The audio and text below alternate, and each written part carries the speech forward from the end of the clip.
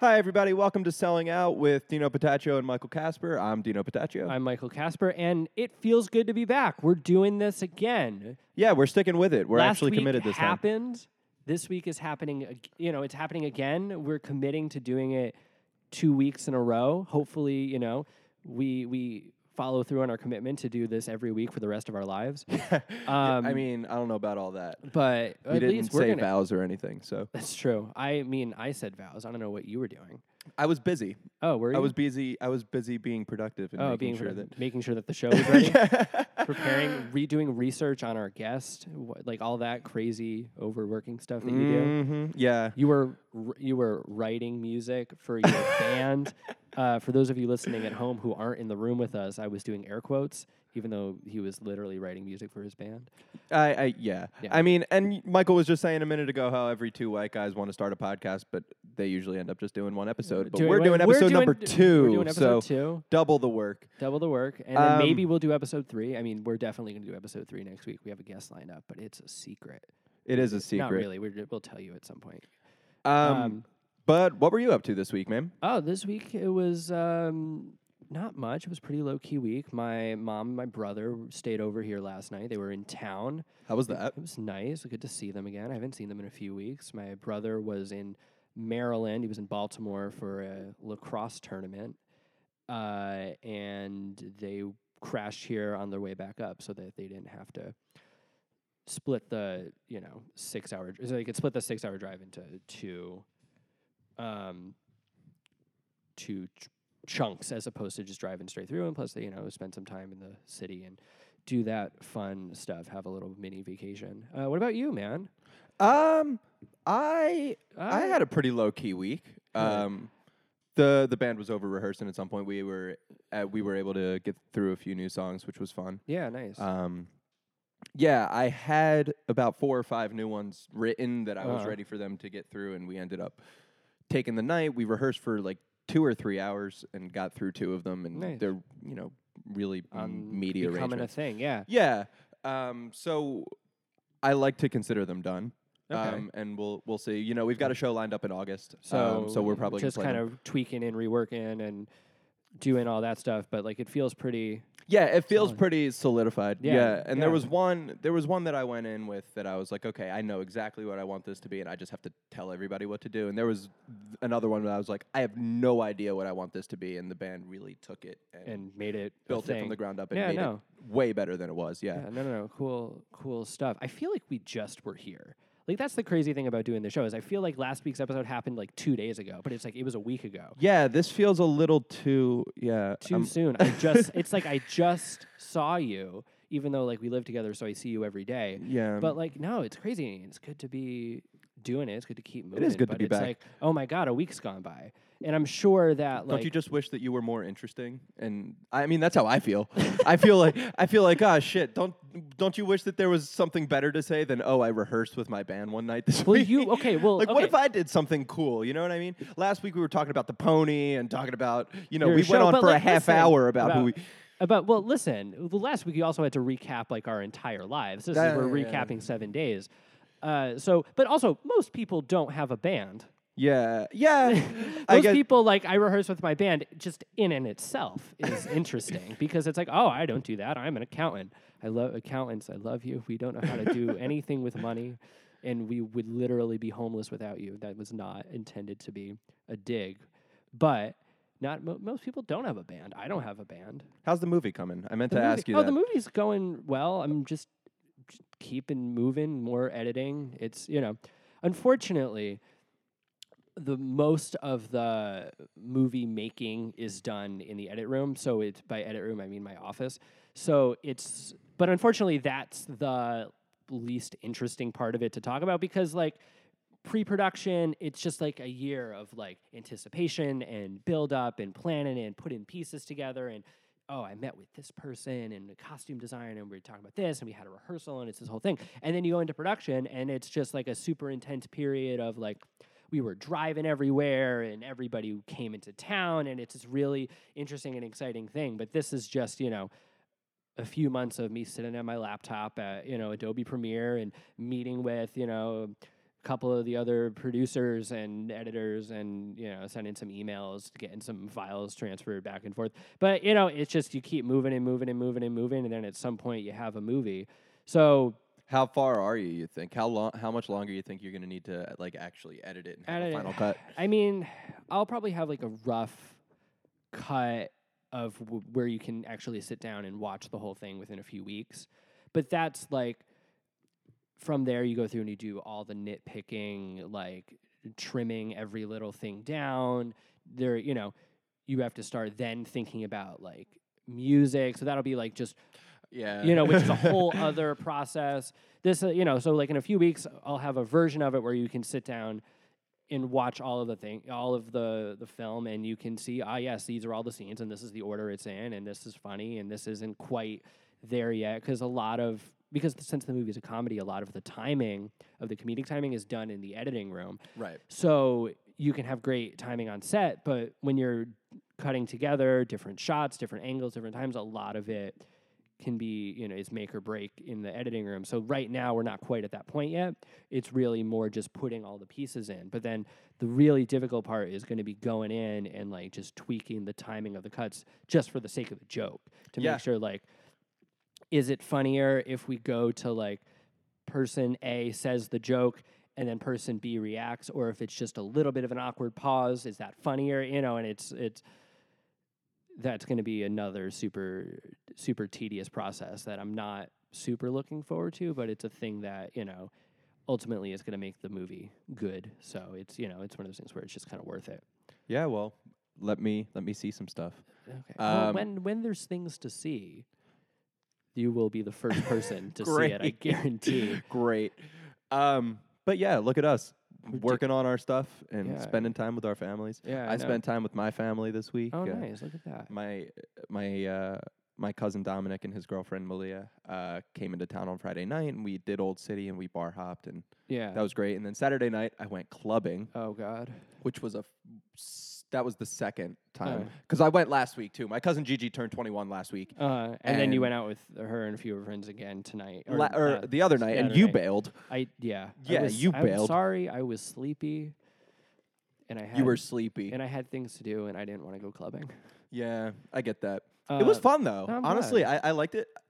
I liked it a lot more than I thought I would. Okay, so I had imagined you see clubbing in a movie or whatever, and it's just this really loud house music and people all up each other's asses, and there's no room to breathe, and the line to the bar is forever. I know, and we're both and you show up and it's exactly that, but it's just it was fun though. But it's fun, yeah, because it's I feel like the two of us can fall into the habit of being two grumpy old men in the bodies of 21-year-olds. I mean, and yeah, I've kind of been that since I was 12. Well, me too. Yeah. I came out of the womb at 40, and I've just been de-aging, and now I feel like I'm actually 21. That's why this works, because sitting on the couch watching television and drinking wine is a fun night for us. But we're not drinking wine. We're not sitting on the couch. We are sitting at our kitchen table drinking. Well, you're drinking coffee. I'm not drinking anything. But that's your fault. Okay. But so recording a podcast. Yeah. But no, I don't know. I think sometimes it's fun to feel 21. Yeah. When you're 21. Yeah. Oh, yeah. Oh, yeah. I don't know if I'm going to want to still feel. More time? Oh, yeah. Go for it. Yeah. Third time's a charm. Okay. But yeah, I don't know if feeling 21 is going to be great at 40. But it's okay right now. It feels appropriate. I don't plan on doing that. I'm planning on feeling 40 at 40. I feel 40 at 21. Okay. So we're just going to stay the same for 20 years. Things aren't going to change. All right. Nice. Well, that's not true. Everything's going to change. But yeah. Well, let's not talk about it. Speaking of everything changing, it's time for a transition into our next segment. Oh, look at that. I nailed it. So this is an interview podcast. You've listened to us banter back and forth for 9.5 minutes. It's time to transition to the interview part. We have our special guest, Carly Spence, actress extraordinaire, writer, everything, awesome person, is here sitting at the table. What's going on, Carly? Not too much. How about you guys? I've definitely enjoyed this 9.5 minutes of banter. You have? Pretty good. Yeah. I haven't. Yeah, I mean, I'm bad at doing banter, but I do like partaking and like listening to some good old fashioned banter. Some good old fashioned white guys. White guy Okay, banter. white guy banter. I mean, Classic. listen. At least it's not like that, like a word show banter. Oh, Where it's terrible. like, let's get two random celebrities, have them Uh-huh. stand next to each other and be like, it really is hard being an hate that. actor. Isn't that right, director friend? yeah. That's pretty. That's the cringy. worst. This is at least a little less forced than that. Definitely. We're not reading a script or a teleprompter.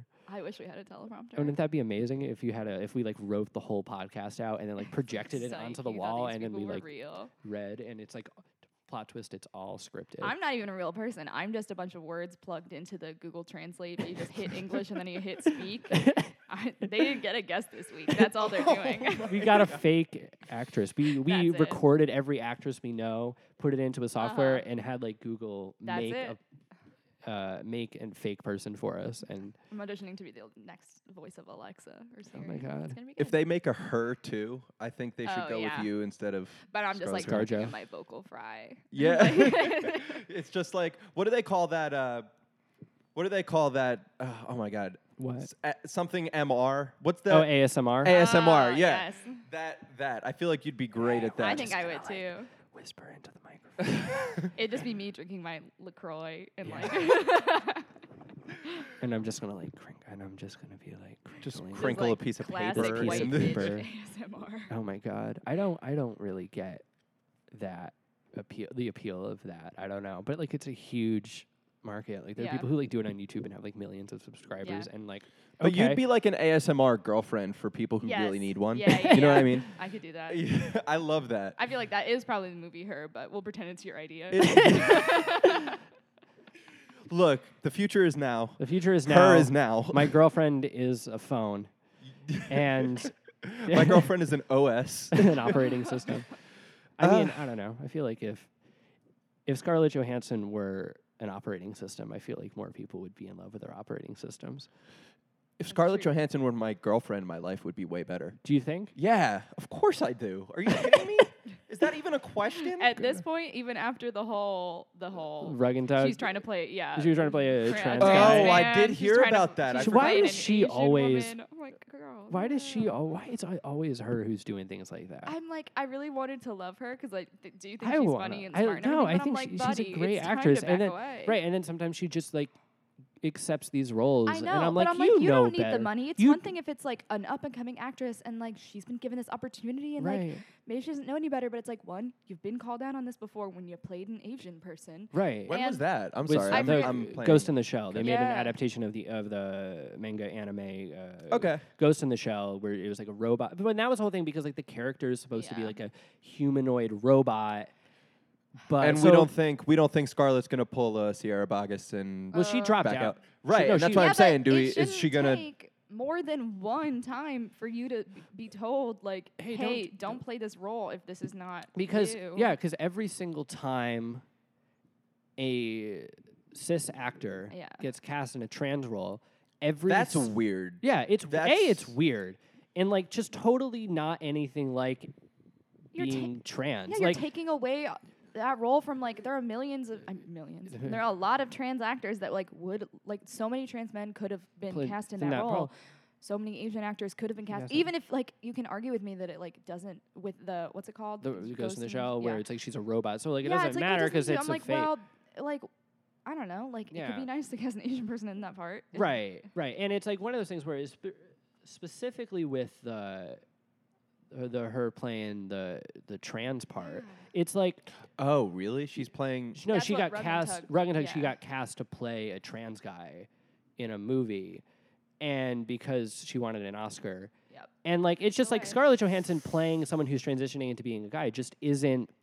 Because because people are gonna will go online and comment sections and make the argument. It's like, well, I mean, like if that's the artistic direction of the movie, then like that's what they should be allowed to do, and they shouldn't be. the artistic direction Well, of the movie. right, but like also like, I'm granted none of us sitting at this table are trans actors, and like We are allies. right, but that just isn't I feel comfortable going on the internet and saying that like that's not an accurate representation of not what at that all. experience is no, like. It's and just so it's right. It's just not. And also, like, if we keep casting, like Eddie Redmayne did it, and I had such a crush on him, but I'm like, buddy, no. But you know, and Where it's he's like, great. Yeah. You know. But it's like if you keep casting like a man as a trans woman, And then they go up on stage, you know, because you get someone like Jared Leto, who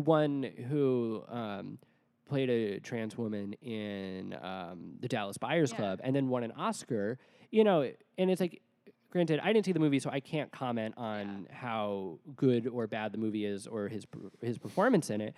But like, okay, let's just say the movie was fantastic and he was amazing, and I mean, he won an Oscar for it. Yeah.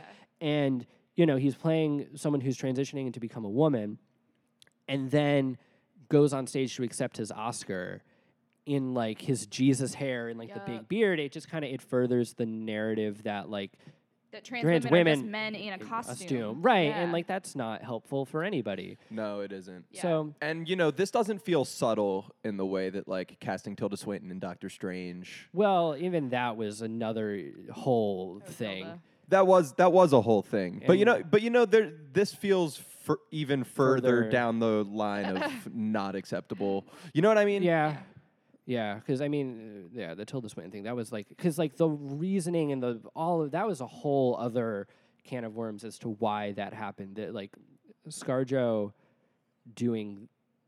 accepting and then ultimately declining that role really is just a matter of she wanted an Oscar, right? Yeah. You know, because Has you she do the won an Oscar I before? don't think so. Okay. I don't think so. You know, where it's just like, okay, you do the indie movie of like, oh, it's just like, you know, of like the dramatic part, and then it comes out and it's really good, and you do that, and like, yeah, cool. If it's a good script and you want to use your star power to promote the movie and the writer and the director, That's but why like, it's hard, but still. but also, and because the way a lot of these indie movies work is that it's so difficult to get financing for it that Yeah. you end up spending the majority of your budget to get one famous person in it. Yeah. So you get some credibility, and then you People get some actually see attention, and it, people yeah. actually will see it. But also, like, granted, this is a different time, a different thing. But like the classic, you know, Superman the movie, they wanted an unknown actor to play Yeah. Superman. So they cast Marlon Brando to play Superman's father, so that they Yes, have yeah. the major movie star play the supporting character, so they could cast the unknown guy, who, you know, of course, Christopher Reeves, to play Superman. So it's like I don't understand why it's so difficult. Like why Scarlett Johansson or not? I mean, not even her, because like it's just her. But in these types of scenarios, just cast the celebrity to play the friend or anyone the else, mom or the anyone sister or else. the brother. You know. And then get the unknown actor if you want to make the star power Yeah. thing. I mean, like, how is that helping society at all if we're not even letting trans people play trans people? Right. Because Like, we want to talk about trans people, but we won't even include. But we like, won't let- like we won't probably give a them single trans person behind or on screen. Like, Right. Because it's whoa. like, okay, yes, please tell the story, but like, you know, But, like, at what cost? Right, at Like, what cost? you're Because just it's gonna like, exclude them. you know, something that I find a lot is that like, even if you're not from the demographic that something is about or the perspective that something's being told from, like, you can tell when there's authenticity there. It just reads better. Yeah. You know, if you're if you're telling something authentically from whether it be the perspective of someone, a person of color, or the female experience, or trans experience, or queer experience, or whatever it is, you can always. There's just And I guess this just goes to essence, you know? prove how far behind the film industry really Yeah. is, because Yeah. 2017 brought us our first, really blockbuster female superhero movie, with and Wonder Woman. Wonder Woman, and then it gave us Black Panther, which is Yeah. the first, real African American superhero movie to become a blockbuster on smash that as level, well. because there had been other stuff before, like there had been superhero movies. Like, it's 2017 and 2018, just now, right? And just now, people are like, "Oh, wait, people care about these Because things." they still think it's a financial risk, which is why when we're 'Cause trying that- to tell stories Well, like yeah, a trans women don't story, like it's like we're superhero not movies. even Right. we're not even like doing it the right way. Right. It's because there's still like, well, we need to make sure that like people are actually going to see it, so it's a financial Right, because success.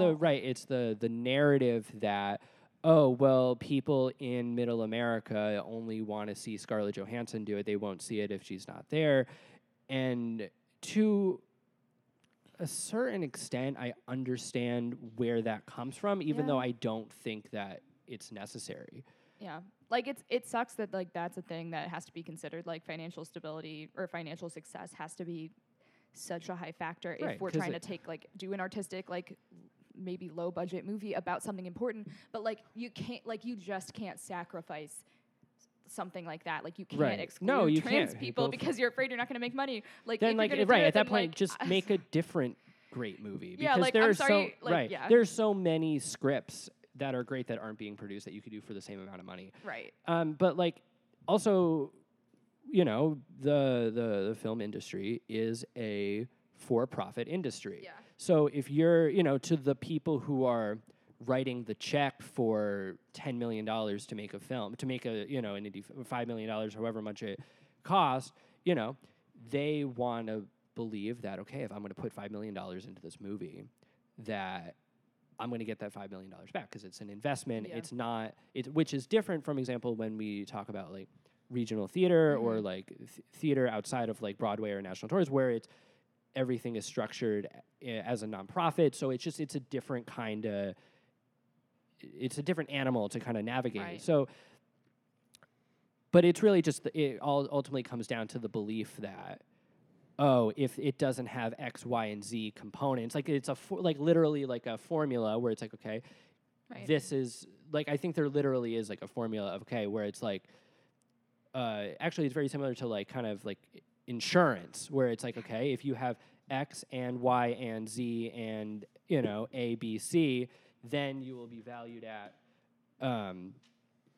this, and then okay, we can spend this amount of money on it. Yeah, here's your allotted time for right, and that's kind of what it all comes down to. But anyway, enough about Scarlett Johansson and the fucked up film industry that we love so much. But yeah, Carly, let's talk about you. Yeah, let's We've got an incredibly interesting guest here. So yeah, let's dive right into it. Michael, I know, has some questions about your background. I know the story already. You know the story. I know we've got some history that we'll dive into a little bit. That sounds suspicious. It's not suspicious. It's just, it's not suspicious, I promise. I know like bits and pieces of this. The people listening probably don't know any of this. So let's kind of tell a little bit of the Carly Spence origin story. So I know that you're from Cleveland, Ohio. Sure am. And you go to school with us here in Philadelphia. I do. You come from a theater background, which is a little unusual because, like, I know, like, the two of us, we come from the more stereotypical, like, in the family, and everybody plays soccer, and then I'm like, I would like to sing, and I would like to sing, and they go, okay, I don't know anything about this, but like, sure, that's beautiful, you know, where it's like that's kind of the more story, but like you come from like this is kind of it for you. It's true, yeah. Both my parents are actor directors. My mom's a playwright, a comedian. She's the funniest person I know. And my dad is the artistic director of a regional theater in Cleveland called Beck Center for the Arts. And yeah, so he directs a lot of their main stage stuff, both plays and musicals.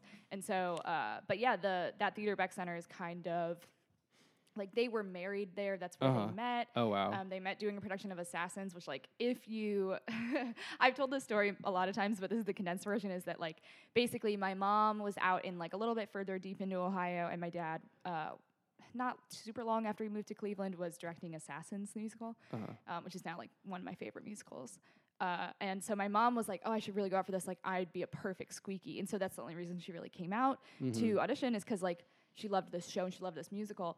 And that is how they met, because she was cast. But the story got a little bit deeper when I came to Philly to study musical theater, is that we had one faculty member pass, and then his replacement was someone who had been in the program but wasn't currently with the program, named Charlie Gilbert.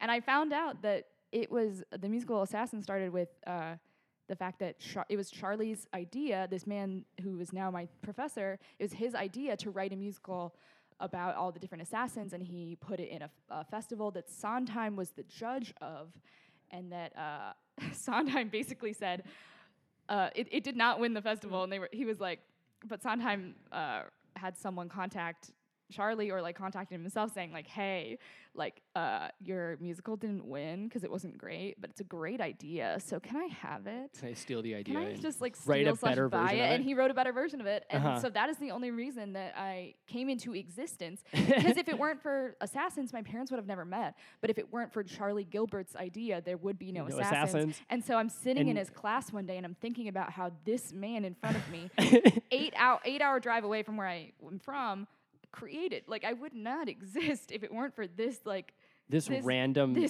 But like what class was it? It was like music. It was music skills. Right. So like you're our learning music about theory class. So you're learning about like, you know, this is a quarter note, and you're like, this I'm man like, is the reason I'm conceived. Yeah, like so basically that's the whole reason. But also like it goes deeper than that. With my parents are both theater professionals, but my grandparents also met doing. What was theater. the musical? I'm not sure. If it was, I don't think it was a musical, but Do you know the writer or the person who came up with the concept? Concept, for the and One day is I'll this figure out person that who that's came up true. with the concept a teacher here? Yes. Well, Maybe. so one thing I think that's really important to mention here, and this is something that you and I have talked about Yeah. a lot over the years, is that, you know, there have been times where you've been a little insecure about the fact that your parents Yes. are Yeah.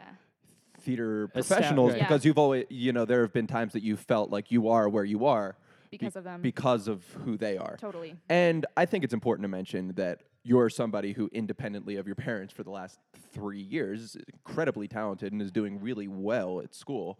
But I do want to know, you know, how do you think having a theater background that runs pretty deep helped to cultivate your talent and helped to really... I put a lot of the way that I am as a performer and like someone interested in like creating things and writing things and directing things and like even just like kind of my sense of humor, I totally credit all of it to my mom. Yeah. I feel like if there was another world, I mean, I do know a lot of people that both their parents are theater industry people or like pageant people, or like if you grow up with two parents that are like that of in any industry, you get really directly into that. But like growing up with my mom was writing like very liberal children's theater, Oh, wow. which I was Oh. in. My very first role ever as like a child was a beatnik elf. It was like a Christmas show that my mom wrote where I was an elf who played the bongos and was a beatnik. Oh my god. And I like had my little beret on and I was like dressed in all black. And I How was, old like, were you when that happened? 6. You were- Yeah. okay. And so Wow, you started really young. Yeah, so you oh, were I like- was doing classes when I was like 3. And so Okay. yeah, but it totally is that thing where it's like I don't know, like my dad does the more conventional kind of industrial theater, like blockbuster musicals. And Right. he directs Shrek, or he's directing it soon. Right. And like that was great because for a while, like that is really where I thought I was going. Like I thought it was just like my goal was like Broadway musical. I'm gonna be someone in Shrek. Like I don't know, like that is what I wanted. But like my mom always had the total opposite side where she was writing quirky things and doing really like she still does it like she does benefits as like a comedian for the AIDS task force and like stuff like that where it's like she's just not going by any guidelines and she only does the kind of stuff that she wants to do. Yeah. And she judges it so hard. Like she's always like we'll go to see like whatever kind of theater elsewhere. Like remember we went to see Godspell, and then we were just like talking shit on fucking Godspell because it's just like what and like it like the, What's shitty about Godspell? I it- love okay, Other than the this script? production was shitty. Oh, is and the I script hope- shitty? I mean, the script is just the Bible. I mean, mind you, I've been called in it for so many times There's for a the little day more by hippie. day bitch Little- and right, kill yeah. me if I ever do that. I mean, Right. it's a great role. It's great. If you- I mean, the music. I mean, I haven't in seen that- it in years. The music I in just, that like, don't show care about it is anymore. there's a lot of beautiful music in Sure, it, but sure, it's yeah. just kind of very floaty. Of like, hey man, like Yeah. Jesus. And this production was totally like that. We were just like cracking up the whole time. And so I think that's really important because like I think it was important for me to have both kind of like both those sides of things. And like my mom will come see the quirky shit I'm in Philadelphia God. where I'm like singing a song called lesbian sex. That's, Nice. Yes, you counted 3 When did you do sexes in the that? title. That was in White Girl in Danger Oh wow. by Michael R. Jackson. That's a hell of a title. Yeah. White Girl in Danger or lesbian sex. Will I guess. ever have the Yeah. balls to write a song that's called that? But my mom famously plays lesbians. Oh, yeah. Yeah, no, and so she like posted on Facebook like I just saw my my daughter in a musical where she sang a song about lesbian sex, like the torch has been passed. Oh my God. Yeah. Well, you're sitting here talking about that, and then it's like hitting me that I'm like, oh, wait a minute. I'm directing my senior thesis in December. It's true. I cast Carly in that show. Carly's mom is going to come see that show. Uh-oh. Oh God, I really can't blow it now. It's true. Oh God, because Because she'll judge it. she'll judge it, but like also like that's what we do. You put things out in the world and then people judge it. But like, oh my God, now I'm just like you're you have talking. to add a lesbian sex song for me, and you're gonna Oh be my fine. God, and then I'm like thinking to myself, I'm like, oh God, like Carly's mom is gonna come to my show and like she might just like talk shit about my choices. Except who'd be great in the role that I'm playing in that? My mom. You should honestly just trade me Is out. it too late Yeah. to recast? to recast. Like, I'm that'd be sure. so I'm great. sure David and Amy would They'll be understand. totally okay Totally. with me saying, "Hey, I need you to pay a professional actress to play a part that we had already cast Carly in." Oh, and let's But put it's her fine, up it's too, fine. because she lives in Ohio. She lives in so- Ohio. Right. Like she can stay in the guest room, Yeah. or she can sleep on the floor in my office She's for not staying with me, Mom. 8 weeks. for Yeah. 8 weeks. Yeah. She might do it. Oh my God. She would consider. So, being a child in the arts industry Yeah. from the beginning, it got you thinking as a teenager, oh, I need to start a business that's related to the arts. Oh yeah. Yeah, Carly's an entrepreneur. Oh, One thing I didn't know that. What's Oh the deal no, with this? what he's referring to is, and I think this is silly now because it's like I don't know, like this isn't even something I'm particularly interested in, but it was like, I don't know, it was a good way to like use what I have because it's like I know a lot of people that like they're good at like making art or making jewelry and they like can sell Mhm. it on Etsy or whatever, but it's like it's kind of hard to do like being a performer. Right. It's like I don't you want to can't do sell weddings. Like your I mean, actor. You yeah, can't yeah. sell being an actor on Etsy. But what I realized I was pretty good at because I'm really good with kids, and it was someone that recommended I do it. Is doing like princess. Is this what you're talking about? Yeah. Yeah. Princess party Oh, things. okay. So it's like dressing up as Disney characters. Uh-huh. Totally illegal. Oh, I yeah. mean, like you have to like it's like you can't say it's Elsa. You have to be like Snow Snow Queen with the Queen. braid. Hire her. It's like yeah. It's just like. I don't know, like it's such a funny industry, but yeah, it's like I bet, you, like, because that's a whole thing in itself. The knockoff Disney princess birthday party. correct, yeah. And there's a whole industry. I do know a lot of people that do it, but I was watching it and I was like, y'all are shitty at this. I'm like, you guys are ruining this These child's children, birthday right. because you don't look shit like Elsa. Right. I'm like, you ain't got Who shit on were- Elsa. Who did you play I the most? mostly me and some friends. I would like. I had like a whole troop of people that I Uh-huh. was like actively paying, and like some pretty good costumes to mostly do Elsa and Anna Okay. from Frozen, and then I did a lot of Ariel also. That makes sense. Yeah, and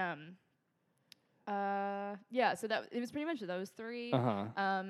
But it was mostly those three were the ones that wanted to get Mhm. hired. And it was really good money. Like that Yeah. I shit's can good money imagine. because like you go to like rich suburban Cleveland Oh my and they're God, just yeah, I like can imagine. throwing money at you to To- sing "Let It Go" to a karaoke track. I'm like, yes, but it started out with me doing it for another company in the area because they were like asking me to do it, Uh-huh. and I was like being Anna from Frozen a lot. Yeah. And I was like listening to this Elsa sing. I'm like, this bitch cannot sing like this. I'm like, you don't sound like anything like Idina Menzel.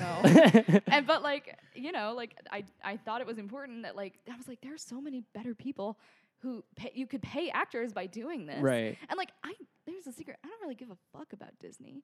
I kind of hate it actively. Oh, I'm wow. like really. I'm like I don't hate it. Like whatever. But it's a But, little like, bit of an I'm eye not roll one of kind those people that's like, oh my god, I love Disney. Like, Uh-huh. that's not me at all. Yeah. Like I really don't care about it, and I would have to like watch the movie to like go do Uh-huh. it so I could like know things. But yeah, I mean like I like kids and I like doing that, and like being with that bad company, I'm like seeing that they're actively breaking kids' dreams because it's like your wig's falling off your head and you can't sing, and Oh. it's like you don't know what to say to them. I'm like, I know so many people that'd be good at this, Right. so I like fully started like a Mhm. company and started wow. and like like was actively paying people, and like we had like I learned to face paint, and I haven't done it in a long time. Get but those somebody special just skills. asked me to do it. Oh, Someone really? through a Are you friend. gonna do yeah. it? And you know who also asked me to do it? One of our professors, Cesar, offered to fly me out Yes. to Oh, Ohio really? What? to do it. That's crazy. Like last summer, like last summer or something. But I couldn't do it because I was in Billy Elliot. Oh, right. I Yeah, remember yeah. that. yeah. But yeah. So someone just asked me to do it in September, and if I'm free, I'm like, I guess so. Sure. It's like, because my Elsa dress looks slamming on me, so I might as well. So go ahead. No, I was gonna say, so you were doing that when you were a teenager, and so, you know, you talked about it a few minutes ago about how like you were like in classes at 3 and you did your first show at 6. So were you always just like in it and on it and like this is what I'm doing like from like day one? It was funny. As a child, I definitely thought I was like some kind of superstar. Like I really thought that I was like basically famous, and all my friends were like lucky to know me because like I'm an actress. And I like didn't understand that like being Goldilocks. Your at friends a community are lucky to theater, know you. But like I really thought that I was like gonna be some hot shit. Yeah. But I'm honestly happy that I thought like that, and I think it's because silly and when like, you're totally rude, but like because why not? If it you're gave 6, me some kind of crazy drive to like do the most. Yeah. And so it's like I'd be like 8 years old surfing for like all these auditions, and like, you know, I did some commercials, and I did some like smaller movies, and then I ended up getting one pretty decent sized movie, which got me my IMDb page, which at one point listed me as the 7 millionth most popular actress.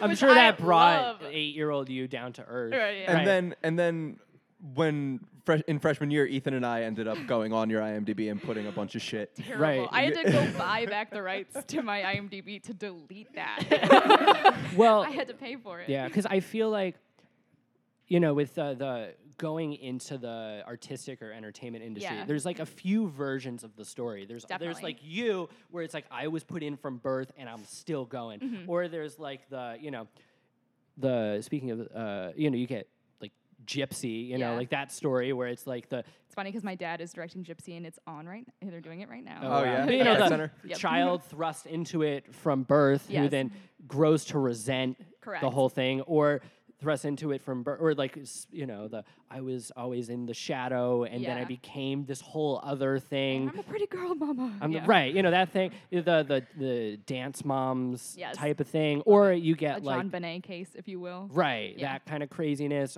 or you end up with like, I didn't have a single connection in the world, and now I'm a superstar. You know, you know. So it's usually kind of ends up being the one of a few select cases. So I'm glad you ended up with one that was I feel very lucky because there was healthy. A while where, like I would always have these dramatic little breakdowns when it's like I'd be like, Mom, we're sitting at like Applebee's, and I'm like, Mom, I can't go on. I'm quitting the industry because I got cast as the sour kangaroo and not Gertrude.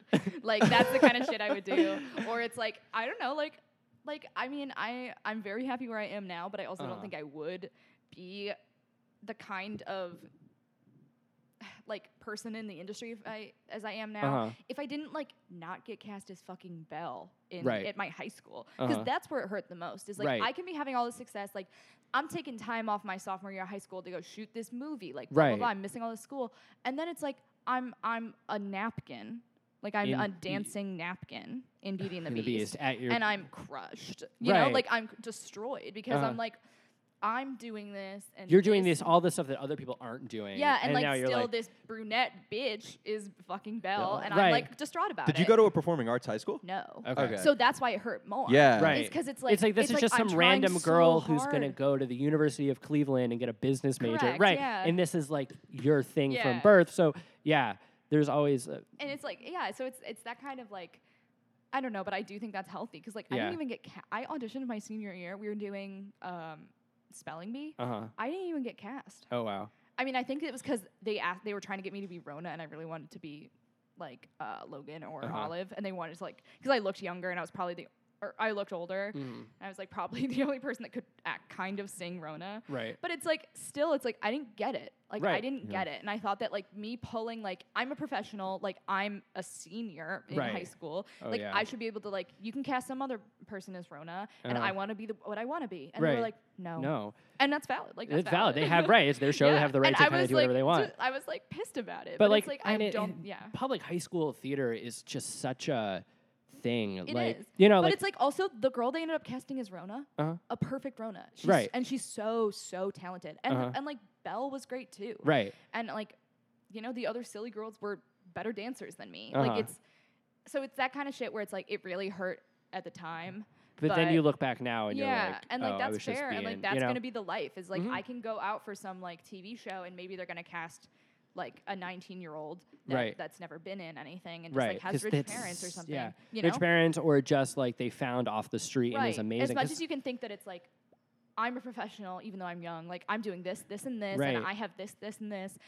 It's like it doesn't mean shit even in your own like high school performing arts. Like Right. it doesn't mean shit, and so I think that was something good for me to learn coming to school, coming Yeah. to And- college. And it's always like a whole thing. Like they say that I've heard from like multiple people that like the best thing an actor can do is at least one time be part of a casting process for a show, because you just learn so much.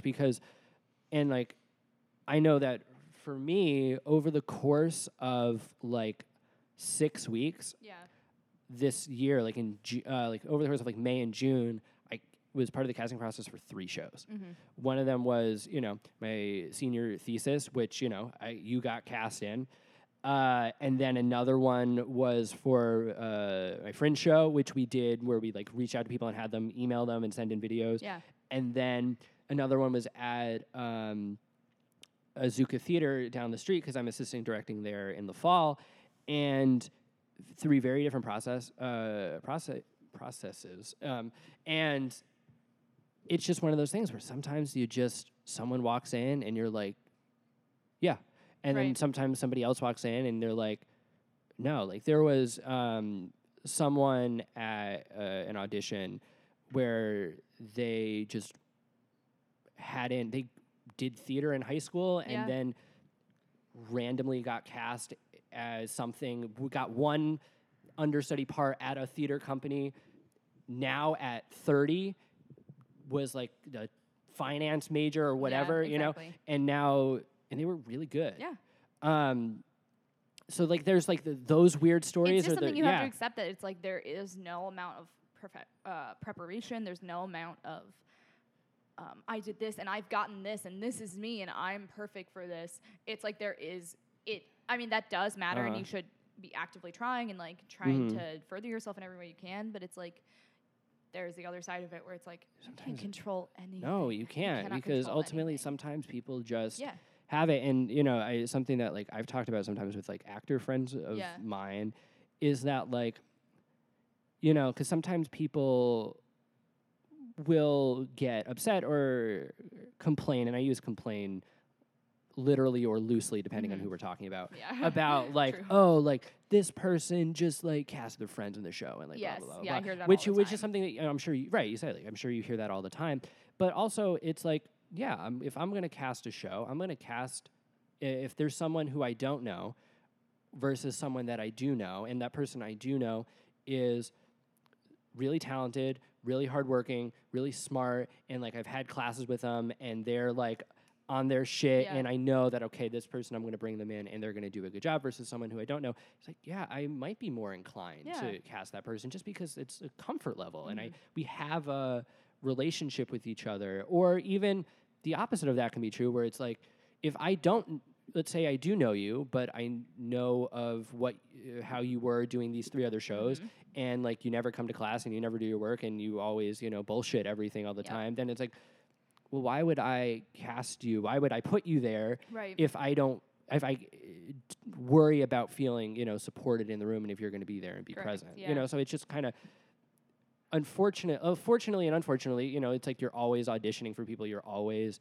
present, but it's also just like, there's, I guess, I don't know, I gotta imagine there's some level of comfort to that, because it's like, it's amazing how interwoven the industry is with like personal relationships, and like that is toxic to an extent, but also like it is real, because it's like there's a lot of different levels of I don't know, there's a lot of different kinds of theater happening everywhere, and like there is theater where it's like I'm gonna put my friends in a room and we're gonna devise something, and like while that is just casting my friends, it's also like creating something, and so with people that you have relationships with and you trust, and like that's just kind of how it is. Of course, there's a lot of different ways to get into the industry, but it's like there are also these things where it's like, I don't know, that's just like these are the it's like a big spider web that you get caught somewhere in. Right, you know? and you just gotta kind of have to be smart and figure out a way to make it all work and make it all kind of come together. Yeah. And you know that you get all this stories of how like you meet something, you do something with one thing one time, and then 3 years later, all of a sudden you're getting a phone call, and then and now I'm over here. Yeah, having friends in the industry and making friends out of the industry are both good. Yeah, it's a weird kind of thing. Yeah. So Carly, what are you working on now? I'm deep in the process of doing Shakespeare in the Park right now. So and you're working on 12th Night, right? It's 12th Night, yeah. So we're doing it's with Shakespeare in Clark Park. If you are a Philly person, so Clark Park is this big open park, and there's like a space you call the bowl in it, where it's like the ground turns into a giant little bowl, and there's no trees. So that's kind of the grounds for Shakespeare. And so they do it every year. They rotate plays, and they rotate comedy versus tragedy, I guess. And so we're doing 12th Night, and it's like a kind of David Bowie take on 12th Night. Oh, right up your alley. Yeah. Good. So that's like they had so it's like instead of if you know 12th Night, it's like it starts with a shipwreck that lands the twins. But at first you just see Viola on shore of like this country that she's not familiar with, but in our version it's a spaceship that crashes. Amazing. And, cool. And like I am the captain of the spaceship, but I also like am I'm the one Bowie? person who's in the band too. Okay. So I'm playing bass the whole time. Oh, The whole cool. show. And then I play mandolin a few times too, which is just silly.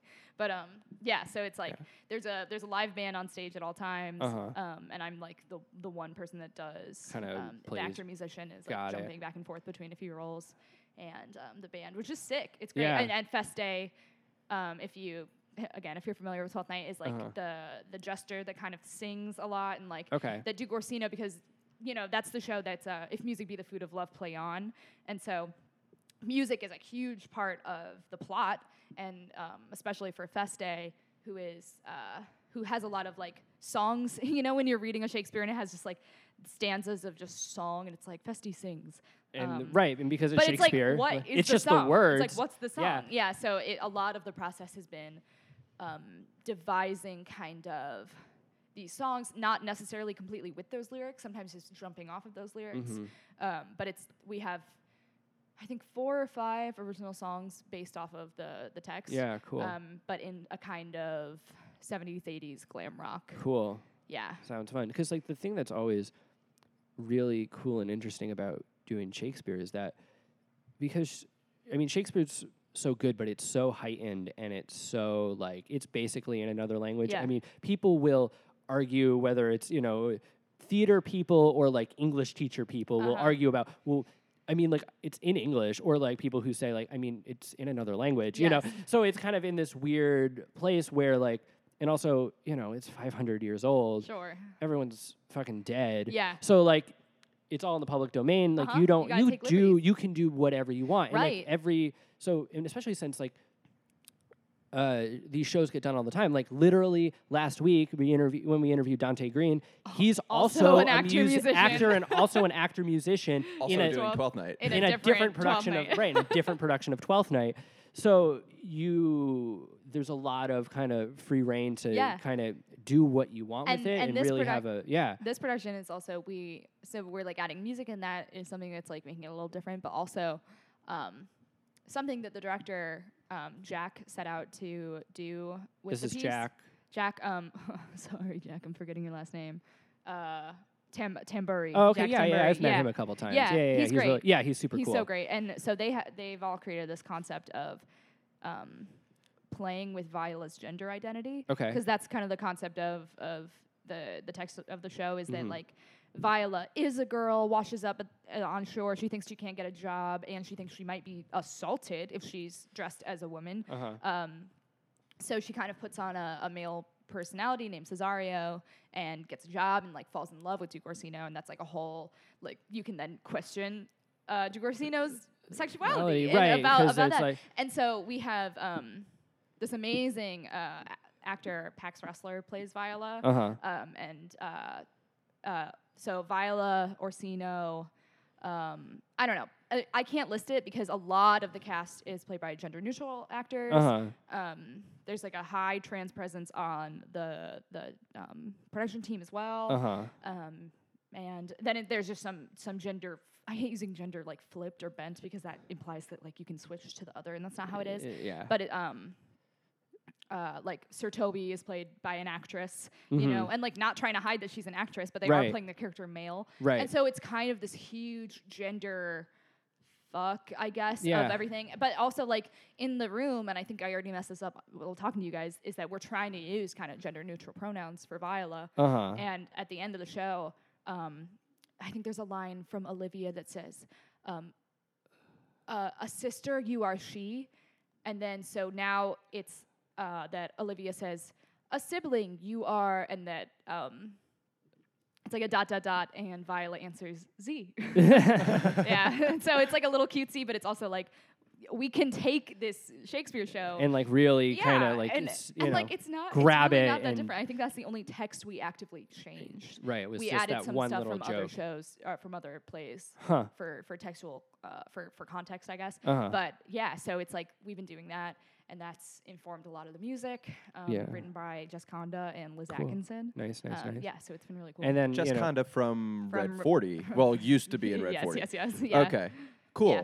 So is there any hip hop? No, it's all real based on the glam rock based on glam rock. Yeah, like we have my favorite song of it that they've written is this last number, which and they'll tell you straight up that it's, and I don't want to call it ripped off, but that's what they are saying, of 5 Years, the David Bowie song. And that's the first one on 5 years. It's the first one on Ziggy Stardust, right? Yeah. And so like it's all like Ziggy is a huge inspiration for like the design of the show and everything. Yeah.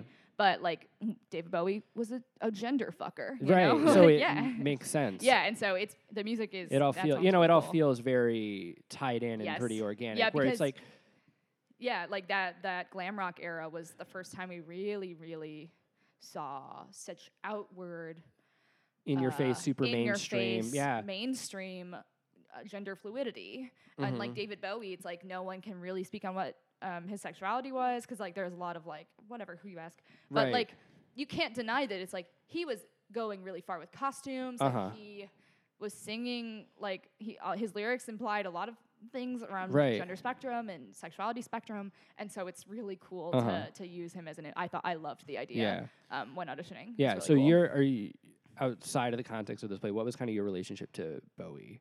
I'm a huge David Bowie fan. Do you have what's your favorite song, album? I mean, do you have? Is there? Ziggy's my favorite album. Okay, yeah. Is there something? Because I always feel like it's a weird thing to ask somebody like, okay, what's your top 3? This, you know, but like, is there? I love Rock and Roll Suicide.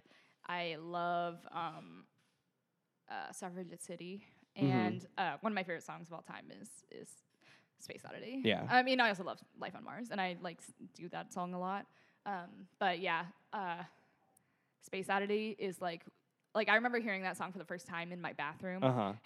This is back in Cleveland. In Cleveland, my bathroom in Cleveland when I was pretty young, and like running downstairs to tell my mom about it. She's like, "Yeah, bitch, you think I didn't know this?" But I remember being with my mom, weirdly enough, when he died, and we were both just sitting on the floor sobbing. I remember that too, and I remember texting you when I found out about it. A lot of people texted me to tell me, which was I was really fucked up about it, because it's like I had just gotten off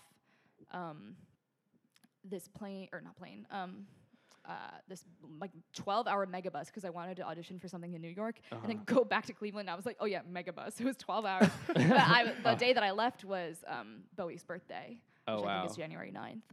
And then a few days later, he died. And I remember... And he had just released Black Star. He had just released Black Star. And he was doing Lazarus in New York before it was on West End. And I just remember being weirdly so freaked out that I was like in the city with him when he was like dying. Because it was like only a few days, maybe a day after I got back. Yeah, because he died within a few days of his birthday. I remember being really like... Now, had you listened to Black Star? Yeah, I had listened to Black Star. Because there was like a 3-day gap there where the album came out, and well, I think it was 2 or 3 days just later.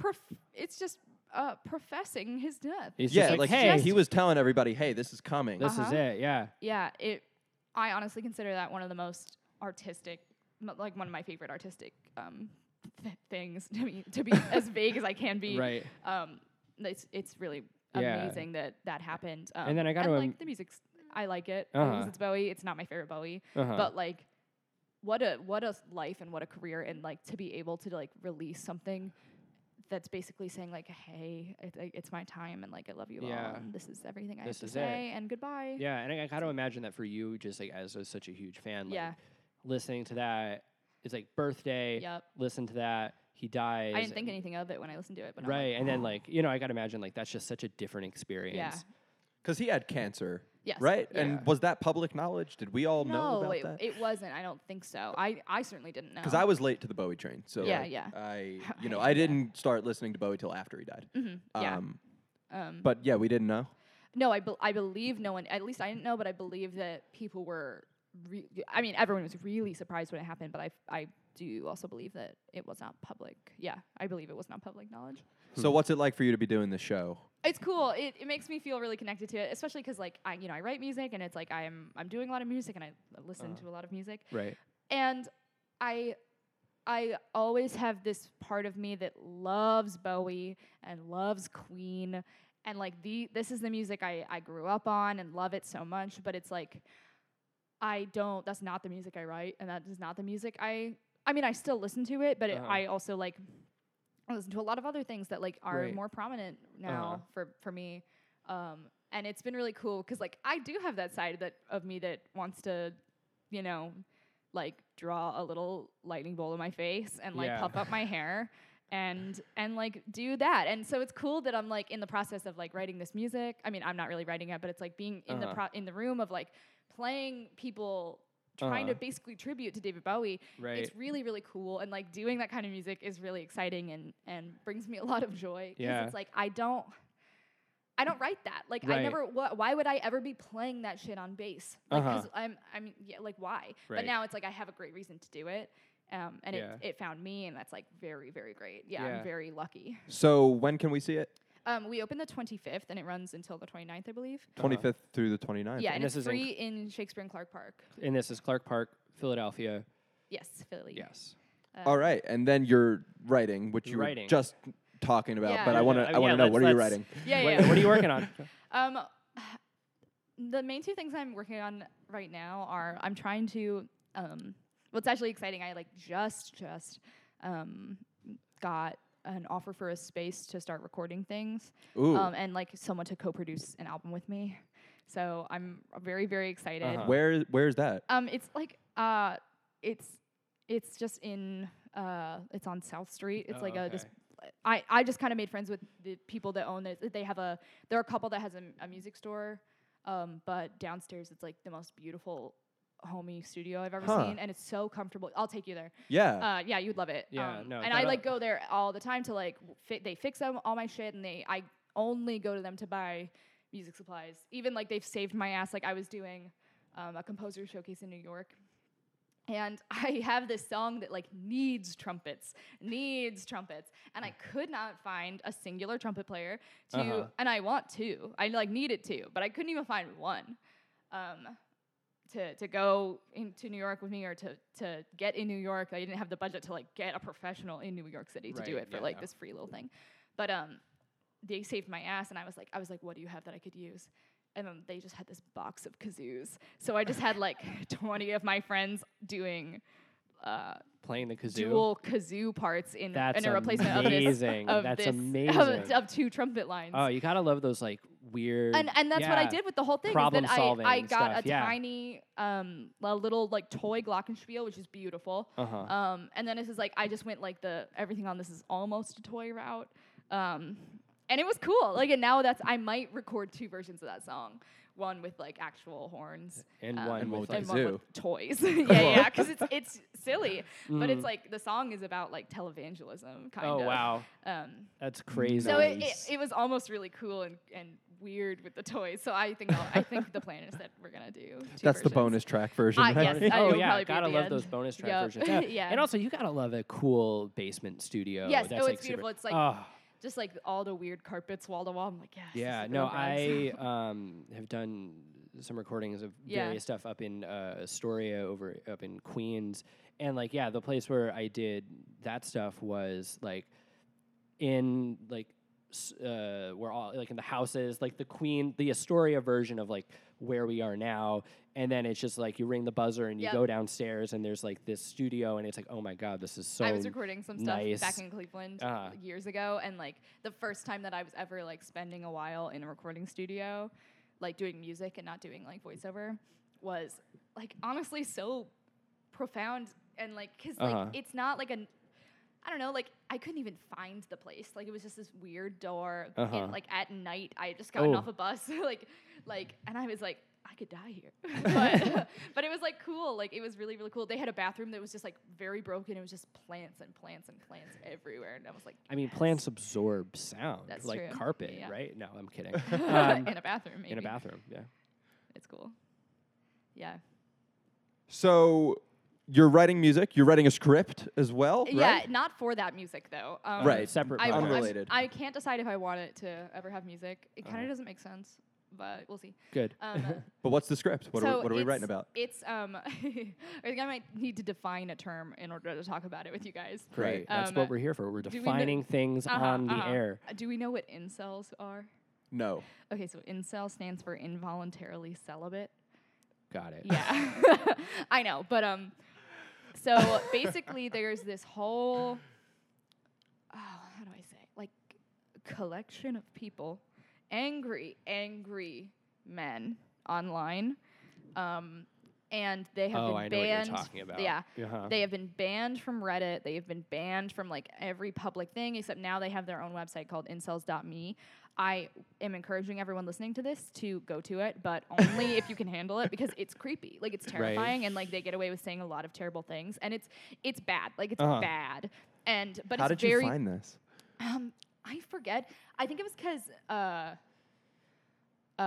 someone was talking to me about there is a Reddit that is not banned yet. I think, or maybe they did get banned, but I think they came back, called MGTOW, which stands for Men Going Their Own Way. And it's kind of the same thing, but it's a more positive incel thing. Oh my God. But basically, it's like incels are like, It's a bunch of men who are angry that women won't have sex Yes. with them because And they they feel like put they're it- they- entitled to women Yes. having sex with them. yes, and it's Yikes. crazy. It's their fault. We're upset because women are not having sex with us, and it's their And fault. that page, incels.me, goes crazy deep. And it's dark because it's Yeah. like they have all these codes for like terrible, terrible things. And like there have been somewhat like self-proclaimed incels, one famously named Elliot Rogers, that like you might recognize that name because a few years ago this guy just went on like a murder spree. Uh-huh. And like it Yeah, I is remember this hearing about that. really but he was like probably the most famous incel. Right. And so it's like you'll be on this website and it's like they're talking about like God, like this, and they call all pretty girls Stacy's, and they call all like attractive men Chads. But it's also like those names have racial turns where it's like if it's a hot black guy, he's a oh God, I forget what it is. A Tyrone.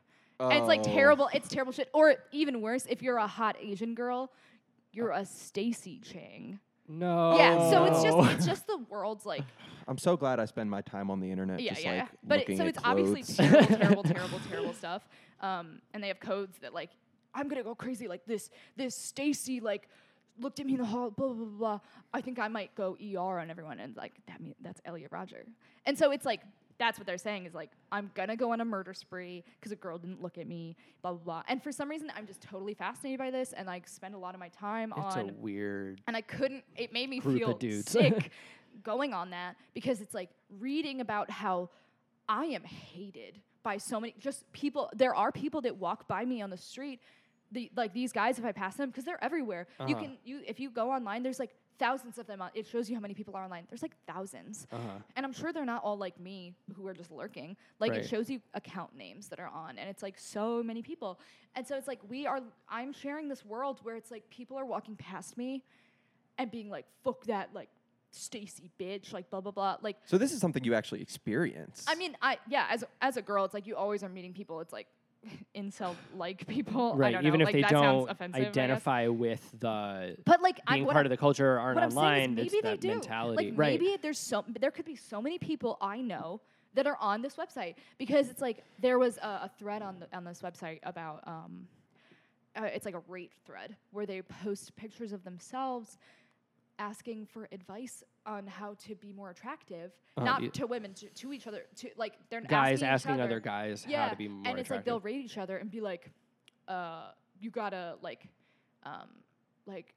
your chin is terrible, man. Like that's what's holding you back. You can't like and being that short, you don't ever have a chance. Sorry, man. Like you better rope. Can't they just watch Queer Eye? Yeah. and it's like telling them to like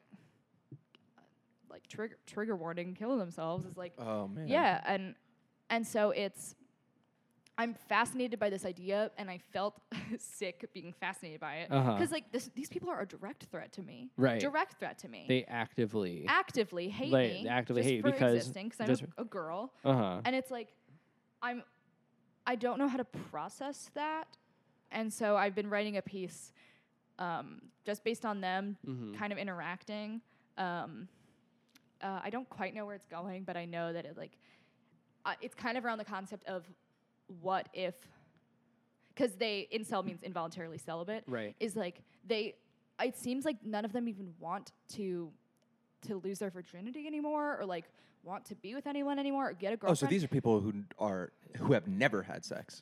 For the most part. There are some people that like did once, like, or whatever, but now it's like been 20 years, or it's like a lot of them are teenagers, so it's like it's a lot of like virgins and everything, which is like there's obviously nothing wrong with that, but it's like there's a lot of people who are like of like that, I've never had sex and I'm entitled to having sex. So incel is like, if you're celibate, that's your choice, but incel is like it's involuntary because you can't. It's the idea that you can't. Right. And like, and I mean that's got to be incredibly it's like frustrating, but also how you deal with it. And so that's why I'm really interested in these people, because like I understand that kind of like social pressure of like being at the bottom of the totem pole and people not finding it attractive feeling because if you're, a lot of them complain about being short.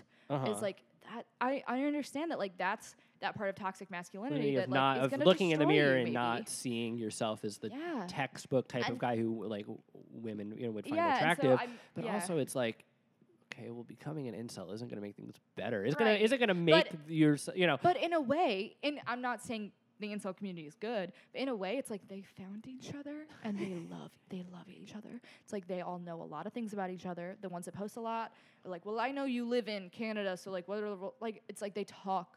These are their friends, and I'm kind of exploring what it would be like if someone who's delved deep into this community gets laid and is not, because once you get laid, you're not supposed to be on there.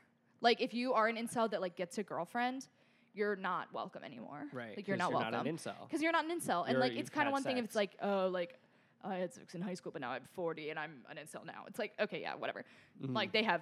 But if the rules are if you're losing your virginity at 35 and then you have a girlfriend, you're like, okay, congratulations, you've evolved. Right. Yeah. And so it's like what I almost think that like if that were to happen and someone were to get a girlfriend, that they love this community so much that they wouldn't want to leave and they would hide it.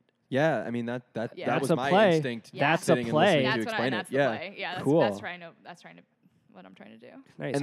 And then how does the person that they're having sex with react to I don't knowing even think that they I belong want to this? have that person as a character or a part of it, only reference to. So I think that my dream of it is that, because I obviously don't want to have I don't want to have a cast of 12 men on stage, because like I feel like we're past that theater-wise for the most part. But like I want like everyone to be playing. Like I want like girls playing these men, and I want like non-binary people playing these men. Right. And like so it's like, I mean, like I also want men playing the men, like, you know. And so I like what does it look like in my dream production where it's like just 12 guys with laptops, like played by a bunch of different people, like like having nothing to do with how the actual person looks, and like see how much like you can get from this person's anger, like Wow. and lonesomeness. That's crazy. Yeah, so How I'm How long have you been working on it? probably like 2 months now, so Okay, it's yeah. not super It's long. still like I'm really still trying to figure clay out where being- I clay just don't know being molded. how it ends.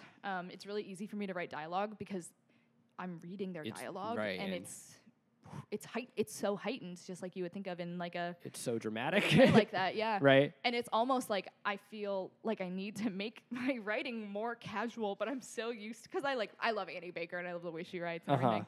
And so it's like I really want it to be like nonchalant kind of wording, like how or like real Annie Baker is, but it's also like read what they are posting. And this and is it's that heightened. it's so heightened. It's Yeah. almost like modern Shakespeare. The words they use, And we're the looping it all back around to slang Shakespeare. the slang they've created, and like this amazing circle of it's so toxic and evil. Like it's evil, Mhm. but it's also like It's they like you really almost- care about each other, and Oh they my really like finding it is both the unhealthiest and healthiest Funniest thing they've for ever them done. because Yeah. it's like I'm not alone, but then also But it's then like it's just they a all pit just of fuel each rage. other. Yeah. And so I'm fascinated by this community, and I cannot like I wake up in the middle of the night and I go on incels.me. And you're writing about something that nobody else is writing about. Yeah, Yeah. I've never seen a play about I've that. never so- heard of this. Oh yeah, you I've should heard- look it up. It's I crazy. knew vaguely that like this community existed, but like But that- also- that was a knowledge mic drop Along that with just this, happened. I'm also trying to, and this is something I thought of, I don't know, like a month ago, but I'm really trying to see if it's possible. I think it would be difficult to pull off, but I wanna start a podcast where I find an incel And who you can, just- and I would never name them or anything. Like I would have to meet up with them or I guess call them maybe. Uh-huh. And I just want to talk. I just want to talk. Like I just want to talk to you. Yeah. So, like I just want to understand. Like, will you look me in the eye, someone you probably already hate, and talk to me and tell me why you're like this? And like I just want to know things. Right. And so I'm like I don't know if that your would dramaturg's gonna have a Oh, field man. day. I know. Yeah. Yeah, that sounds so unsafe. Oh yeah. And also like, how do you even contact that person? And like, would that person be down to come Right. and talk? But to also, anyone, it's but like you especially can't me? tell. You can't tell this person where you live. Or it's Yeah, like it so would it's need like to be, and like the question remains like, how many of those are in this area? Like if Right. I turned on incel Tinder to see how many were in the area, like how many people would come up? Because Right. is it none or is it so many? right, or is it like is there 500 people within like It could be 1,000. Like it right? could be 1,000 people within the radius of Yup. like your apartment. Yep. Yeah. Because it makes sense. Because like these are the people that, like, yell at you on the street maybe, or these are the people Right. that are like quietly never talking to you, but like you see at school sometimes. Like Right. maybe not at our school. Like I do feel like there's a lesser Right, chance because of it's just a that. different environment. It is. Yeah. It is. But yeah, Yeah. I'm very fascinated by this Yeah. online community. Yeah, because you sometimes end up in like this bubble of like yourself and your friends and your family Mhm. and the people that you surround yourself with, and you kind of, because that's just what you're around, you kind of think, well, you sometimes That's fall the under normal. the You right. think If that's that's the normal everyone. thing of like that's what everyone's like, Yep. or this is what people are like, and then you're like reminded, oh, they have this whole other community of people who just think so radically differently. But they're everyone too. It's like I Right. was looking at the politics. Like they talk about politics a lot, and it's like there are Trump supporters, there are Bernie supporters, there are Hillary supporters. I mean, no, I don't think there are any actually Hillary supporters, but there are liberal. that makes that would Yeah, that doesn't super surprise I don't me. think there were any Hillary supporters in 2016. Yikes, but- It's just like right. It was the but Hillary, it's like I guess. they have a lot of different kinds of politics, and within that they think they talk about politics within their own community because there are some of them, a lot of them, that and y'all might not believe me on this, Uh-huh. but believe that the government should provide you with either a girlfriend or provide you with free sex workers. Oh my! Wait a minute. A question Because just they came to believe me. that- Are there queer incels? Yes, I imagine but it's it's just a very, different. They're not really. I imagine that's Super just I can't accept- see but I it read this being thread where it was like- predatory. Yeah, but I read this thread saying that like that some of them who identify as straight are getting to the point where they're willing to try having sex like with having another sex with incel. a man or like one of them. Yeah, and so it's like it's which is one of the other fascinating things where it's like, you just forced yourself to be open about this. Even if you don't feel attracted to men, you want to have sex, and so you're considering it. Like, you're considering it, and like in a way that's like sick, because it's like you really think that like you have to degrade yourself like that, because that's how they talk about it sometimes. Right. But it's like you're also thinking about it. Like, you're thinking about it. Right. And it's hard to talk about celibacy without talking about priests. Which, you know, that was a transition. I mean, it's just just and now on to our next section of the interview, priests. We talk about the Catholic Church. Well, I don't even want to talk about the Catholic Church, but like, you know, when I have talked to people about whether or not priests should be allowed to be celibate, one of the common arguments is like, oh, if priests were allowed to have sex with women, then they wouldn't be having sex with little boys. Like, that's an argument that I hear regularly. Yeah. I don't even know how to respond to that. I don't know, and I don't know how to respond to it either, because I don't think Let's do a study. Let's do a scientific study. I don't think that celibacy will turn you into a pedophile, but also, you know, you're talking about people who are, you know, who identify as straight, who are, you know, like, open to having sex with somebody of their gender, just so they can some kind of sexual relationship with someone. Yeah. And it does make you wonder. Yeah. You know? Yeah. I mean, I think it varies from person to person. I'm Probably sure varies from priest to priest. Right, and I'm sure there's some, you know, behavioral psychologist who will write an amazing paper on that, and then we can all not read it. Definitely but not say be like, oh, definitely. Right. But it's definitely an interesting question. I think that this community says a lot about people that don't even know that community exists. Like, we've, you know, people that think they should be, because they can't find a way to have sex on their own, and that thinking that is a human right, that the government, in the way that they provide toilet papers in public restroom, should provide you with sex in some level, whether that's a literal giving you a girlfriend or giving you like waivers to go making prostitution, sex work. Yeah, making sex work legal, which is, and they're all for that. Like, that's a liberal like stance. Like I also believe that sex work should be legal and regulated. But also, I don't think that if you can't have sex, the government should give you a voucher, of course, like the food stamps of sex. Right. No, it's not something that you're entitled to. It's not something that you need to live. They really think that that's the same kind of concept as food stamps. Is like that if you can't sexual food stamps.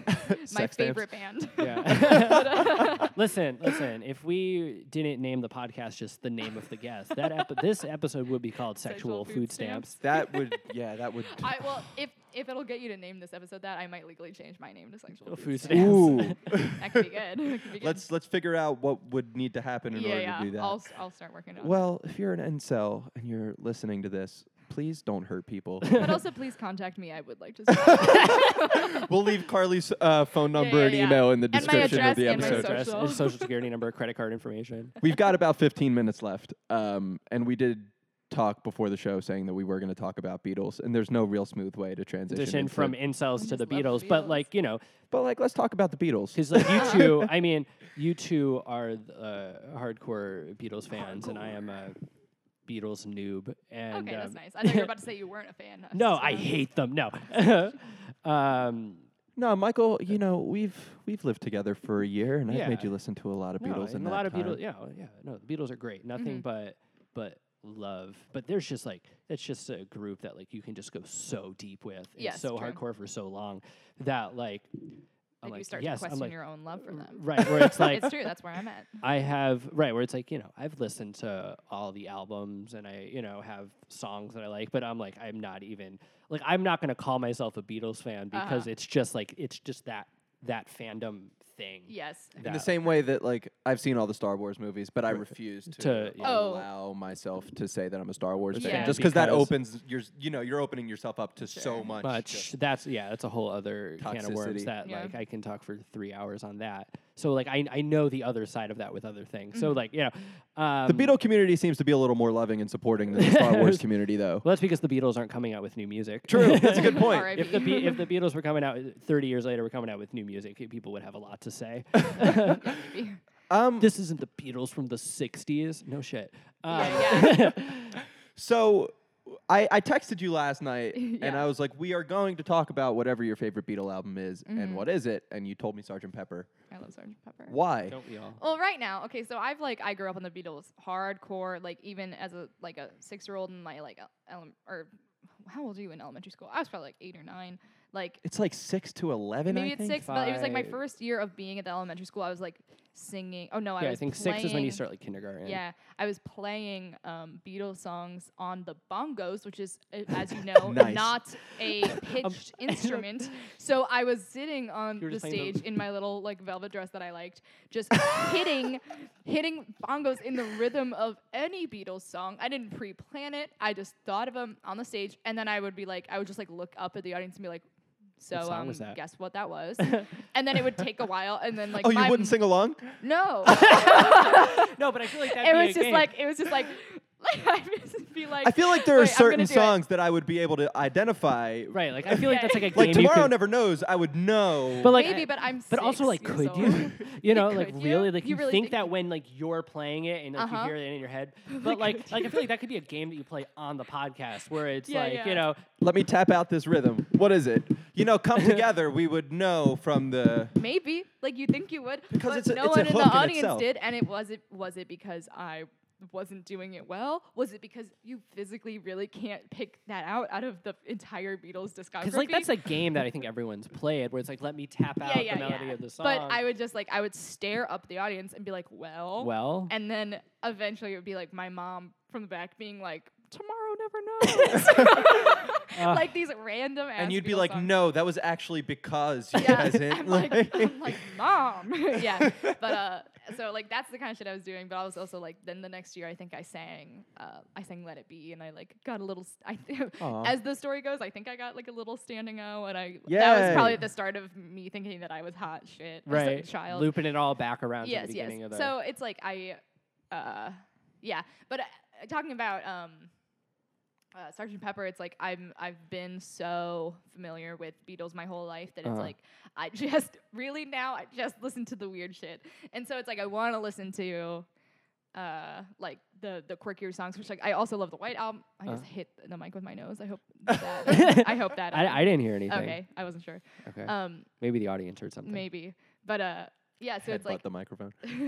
but I don't know. Like I always just am trying to find a new favorite one so I can like binge listen to it a bunch, which like for a lot of people is, that's the more popular songs, but it's like now it's like I'm trying to find the little 40-second ones off of like White Album, or I really love Rocky Raccoon. I really love Your Mother Should Know. That's not on Sgt. Pepper, but And even getting into the weirder songs Yeah. on Sgt. Pepper, for me, I love the hits, obviously, Yeah. but for me, like, I went back and I listened to it last night, Yeah. and it's been a month or so since I've listened to the record, and the songs that really stood out to me were like Getting Better and Yeah. Fixing a Hole. Fixing a Hole is a brilliantly composed song about weed. Yeah, and like, Filling the cracks in a colorful way. I'm like, yes.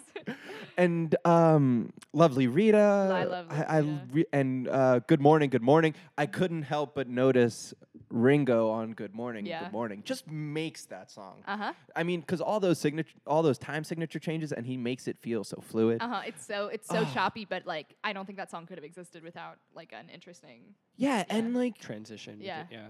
and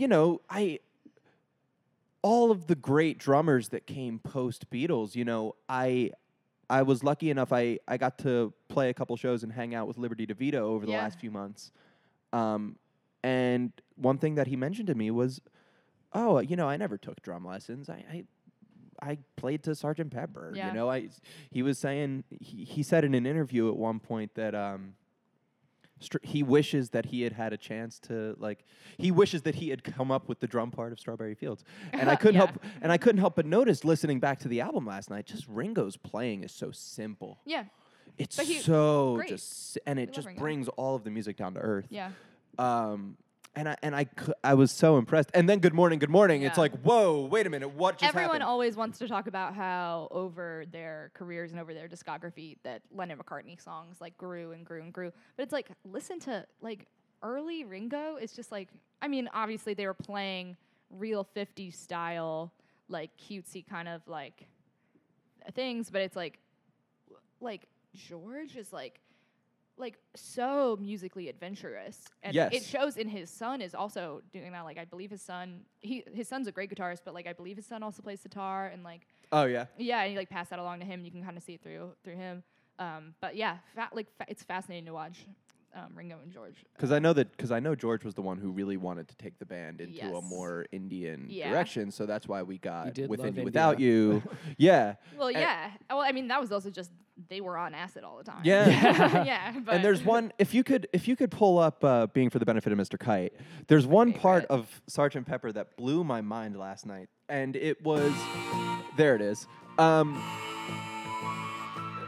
You sang this for your I audition, sing this for all the the season time. audition, by the way. And Michael and I were both so, we were both so, I mean, we weren't surprised because it was you. Yeah. But also, like, who's bringing this into an audition? That's really smart. Who springs in Being for the Benefit of Mr. But Kite? it's like, can I see the iPad? Yeah, sure. of real fire.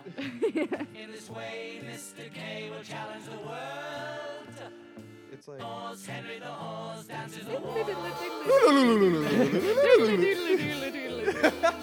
What is that?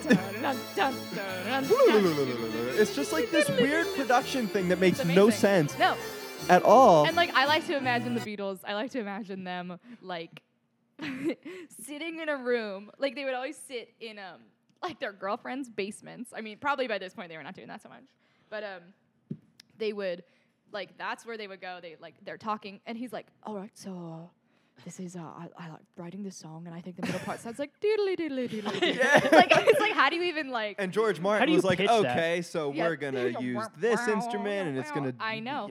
Yeah, there's someone recently posted online a list of every instrument the Beatles use on every album and every song, and this one is like crazy. Like I think I might have remembered. No, I don't know if it existed. When was a theremin invented? I have no idea. I don't know, but that shit. Hey, If Siri. no one's done a theremin When was cover the- Alexa. of Mr. Kite, I'm really here for it. Yeah, my relationship with the Beatles is now very complicated, just because we now know that they were complicated people, and Yeah, especially I mean, John, obviously. John, and yeah, you have A very quite strong- the interesting relationship with John. Yeah, I just used to, for listeners at home, I used to have recurring dreams about John Lennon, and my first memory as a human being on this earth was being lifted up by my ribs to see his broken, bloody glasses in the Rock and Roll Hall of Fame, because I'm from Cleveland, and that is like the first memory of my life. Oh, and wow. yeah, I like. And you and I, I remember one time you and I smoked a bunch of weed and talked about how you believe that you may have been John Lennon in your No, in a I previous don't life. believe that. I buy it. I don't buy any shit like that. But there have bold been my statement. friend who works with me who like is a ghosty guy and is like he's like a literal coven witch. Like he's That's amazing. Love you, amazing. Eric. But he was like sensing some shit like that, and it's like I don't know. But he also thought that maybe I was like one of his girlfriends, which I don't Or like, want at yeah, all. no. But like I don't think Hopefully I you don't didn't buy get your any of ass that. kicked by Yeah, John Lennon or- at one yeah. point. Yeah, so my relationship with the Beatles is very complicated because for a while it was like this was a huge part of my personality. Like even getting into musical theater, like becoming an actor when I was younger, auditioning for things. It's like I would only sing Beatles. Like Yeah. I would only sing Beatles until I was like 12, and I started taking voice lessons, and they would give me Mr. Snow, and I'd be like, "This is garbage," and like Love you, I, Rodgers and Hammerstein. I don't know if I love you, but I you're don't. fine. I don't know. think I love that. I definitely don't. Whatever. Really? I know that's a different But it's like, conversation. yeah, it's like you guys are like, oh, like you brought in Mr. Kite. I'm like, that's the shit I would have done when I was 9, and I'm Yeah. very happy that I'm doing it again. Like, right. And like I- that's all I've been doing. And I love the fact that you have sort of stayed true to yourself. As Yeah, far I as- think that's been not to say that I'm successful, but it's like that's why I've become more comfortable with auditions. Uh-huh. It's because like I don't want to sing things I don't want to sing, and I'm not saying that I don't want to sing all musical theater, because like there's some musical theater I love. Like I love Assassins, I love Great Comet, like I don't know, like I am picky with it, and I do Uh-huh. want a career in it still, but it's like that doesn't mean I'm like I would consider going in for Great Comet singing something from Tommy. Yeah. Right. Like, and not even specifically the Broadway version. Like, I don't know. It's like you have to. I think we as a an industry in like theater and whether it's plays or musicals or what have you, it's like auditions you can't, I don't know, like we're accepting quirkier auditions now. Good. Like blah blah blah, and like I think that's the only way I'm gonna be comfortable in this industry is like singing weird shit. Doing the Beatles and doing yeah, Bowie. but Doing the also Beatles, like doing you know who? what? You were the only person I think who did that for those auditions. We Well, saw, right, because that's because Guys and Dolls was in right. the Well, season. but like we saw 160 people in 2 days. Yeah. and we saw 25 till there was use from the Music Man. Yeah. Really? And I Yeah. called every single one of them back. But like you know, Every single Listen, one. there's a place everyone, for you. everyone, because the musical was Guys and Yeah, Dolls. but you know who also does Till There Was You? The Beatles. The Beatles do Till There Was You. Yeah, course. and I think it was Dave Thomas who actually came in and did the Beatle arrangement on That's Uke, funny. which was Yeah. so much fun. Yeah. But yeah, we. I mean, we're gonna have to wrap. We're at an hour and a half now. Oh, look at that! Look at that! We just crossed.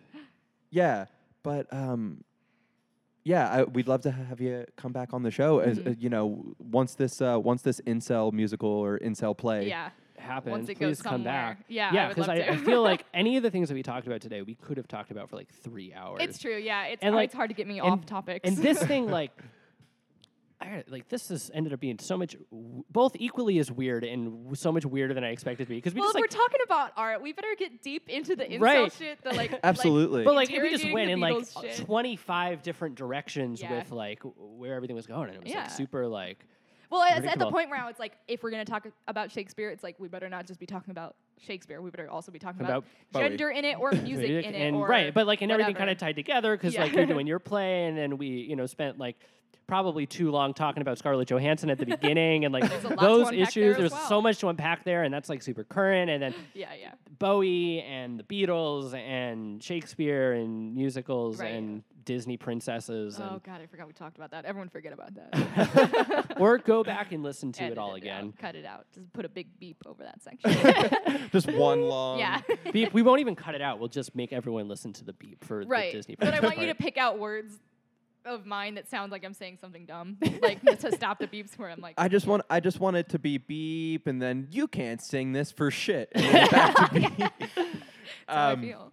Well, look, thank you so much for Yeah, coming this by, was Carly. awesome. Thank you for for having coming by. me. Thank you for being part of episode 2. Of course. It's a So great number. that's the episode, guys. Thank you so much for listening. For those of you who listened all the way through, for those of you who didn't listen all the way through, we still love you because you gave us some attention, and that's always great. This episode is available, as well as all of our episodes are available on SoundCloud and Apple Podcast, and you can follow us on Instagram and like us on Facebook. Is there anything I'm forgetting? Be sure to tune in next week. Yeah, next we'll be Tuesday. releasing again next Tuesday. We're not going to reveal our guest this time. No, because we're gonna try something new. We're gonna try being mysterious. So we'll announce our next guest like right before the episode airs next week on the social media things. So again, thank you for listening. Thank you, Carly. Thank you. All right, let's sign off. All right, bye guys.